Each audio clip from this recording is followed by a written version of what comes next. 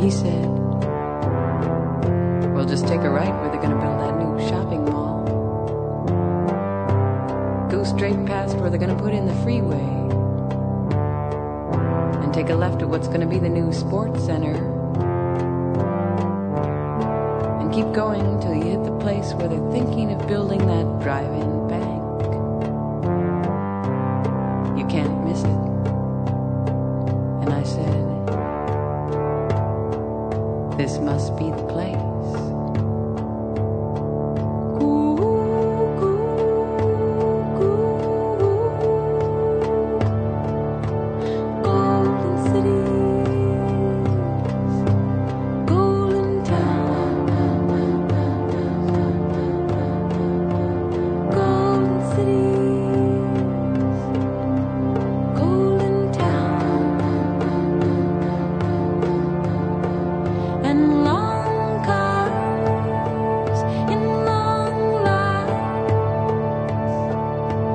Great big signs, and they all say, hallelujah, yodelay-hee-hoo, every man for himself.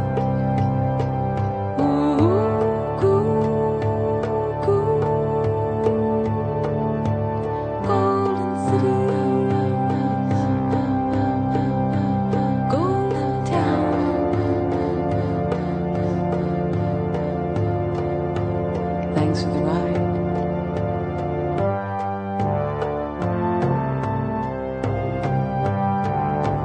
Big science, hallelujah. Big science, yodelay-hee-hoo.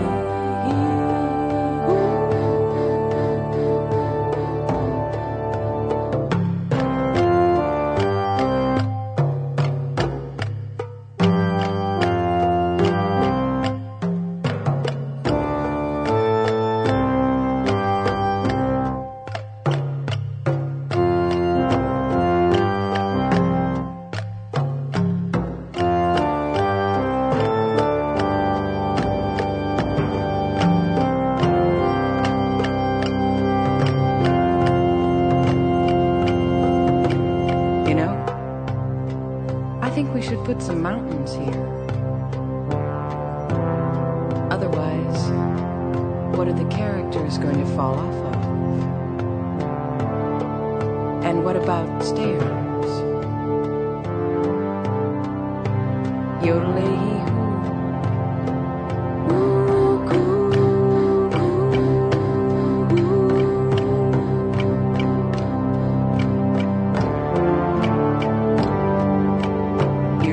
Lives a life of danger. Everywhere he goes, he stays a stranger. Howdy, stranger. Mind if I smoke?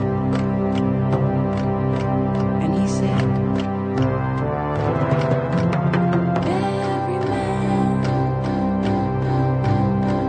every man for himself.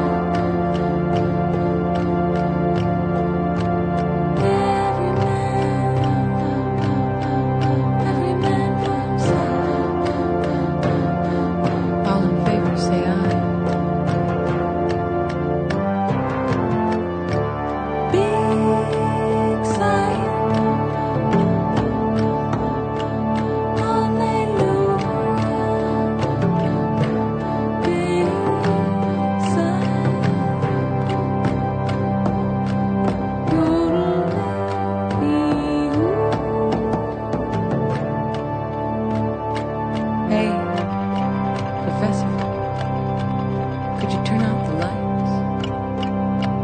Let's roll the film. Big sign, hallelujah.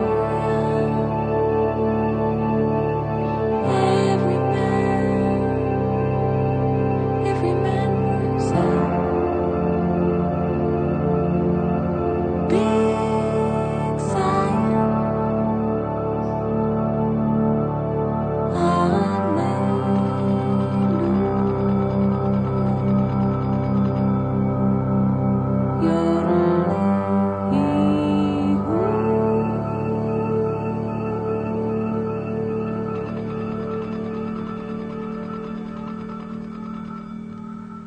Big Science, title track from the 1982 recording by Laurie Anderson. Good evening and welcome.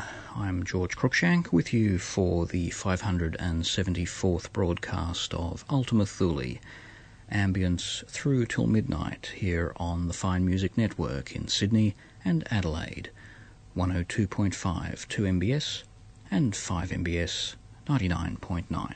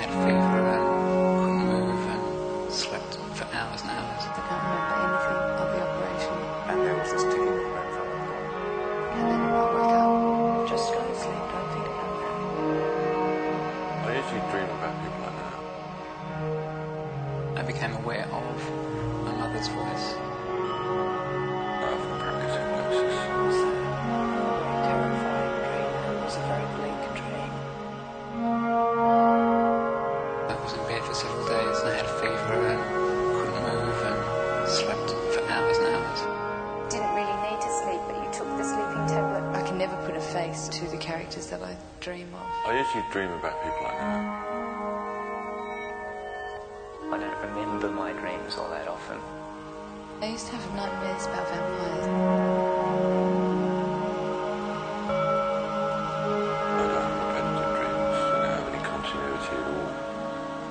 I can never put a face to the characters that I dream of. Just go to sleep, don't think about that. I often dream about my brother for some reason. I'm going to ask you to count from 100 backwards. They hypnotized us. And there was this ticking of grandfather clock. They can't remember anything of the operation. And then I apparently passed out. I don't remember anything of the operation. I don't remember my dreams all that often. I often practice hypnosis. It was a very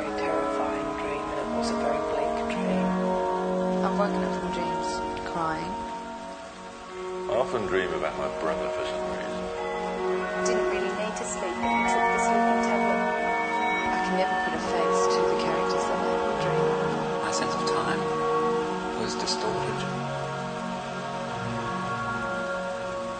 I used to have nightmares about vampires. The time seemed to go very, very quickly. And she'd walk out of the room and go to sleep in the corridor. They have a start, a middle, and an end, and then I wake up. Just go to sleep, don't think about that. And then I woke up. Just go to sleep, don't think about that. I often dream about my brother for some reason. They hypnotised us.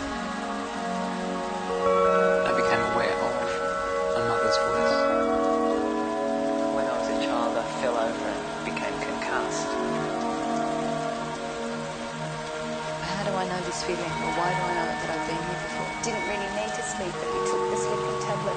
The last thing I can remember is being wheeled into the operating theatre, heavily sedated. My sense of time was distorted. And then I woke up. I still continue to drift off completely. I wake in the middle of the night to hear sounds of somebody moving around inside the house. I've woken up from dreams, crying. Just go to sleep, don't think about that.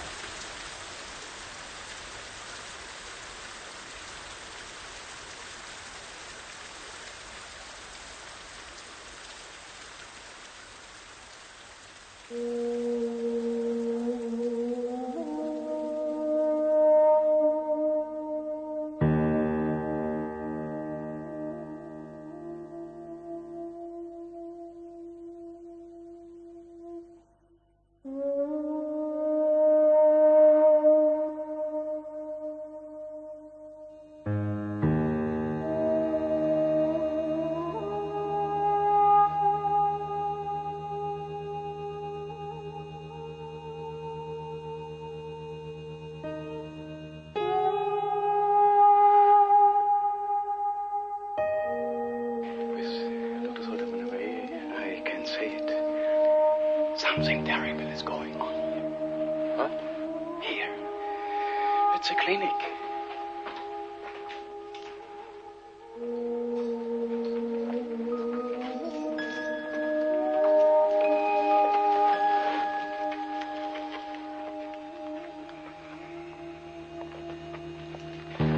Do you know what these are, Herr Rosenberg?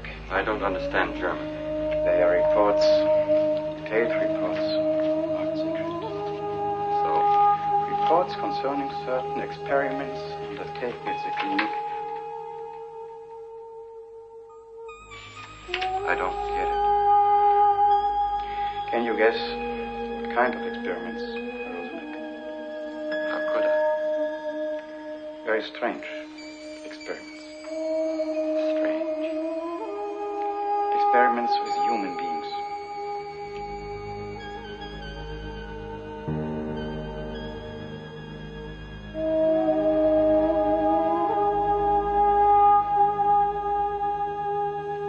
A buddy of mine overheard you and Bill Presley in the locker room at the country club. You want to talk about it? You know, when I just think back to what that man said to me, it makes my blood want to boil.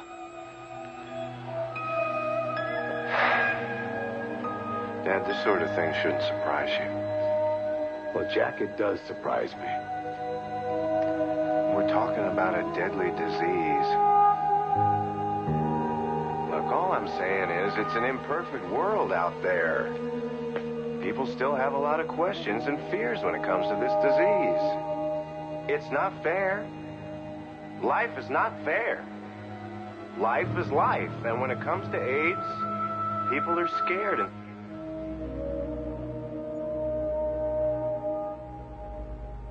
I feel so humiliated for what John is having to go through because of my disease.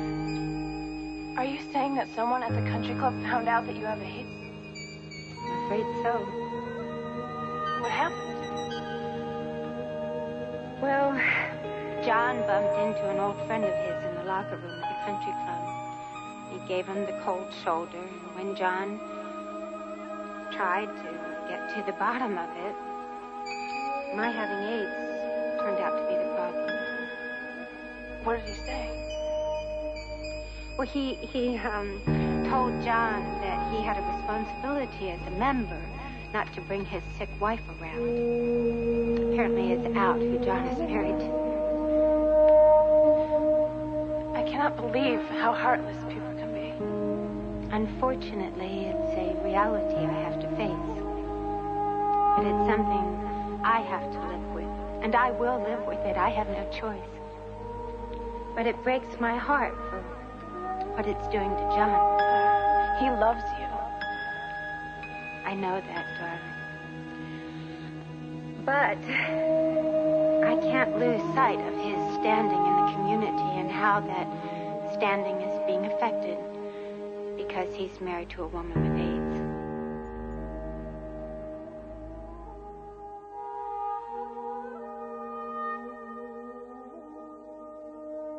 In a few years, science will ask for the documents and will continue our experiments on a gigantic scale. We are ahead of our time, Abel. We are to be sacrificed. It's only logical.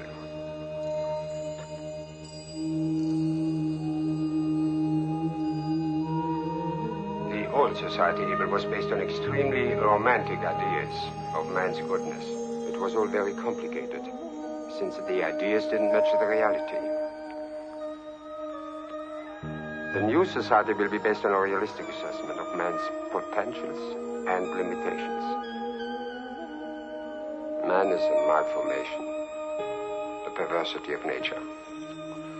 That is where our experiments come in. We deal with the basic construction and reshape it. We set the productive forces free and control the destructive ones. We exterminate what is inferior and increase what is useful.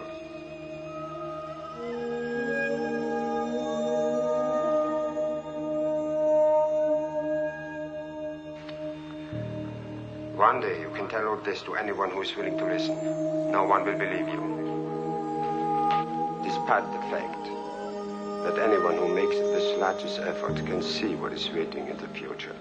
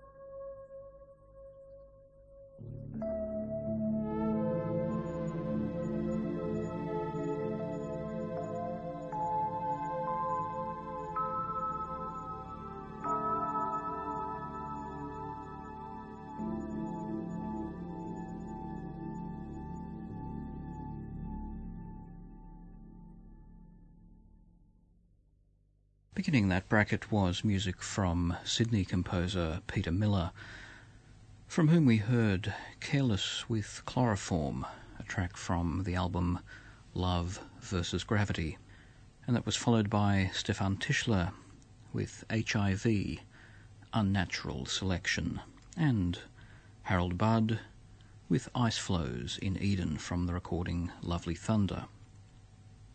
The final track was from Vangelis and his album Opera Sauvage, and it was called Rêve.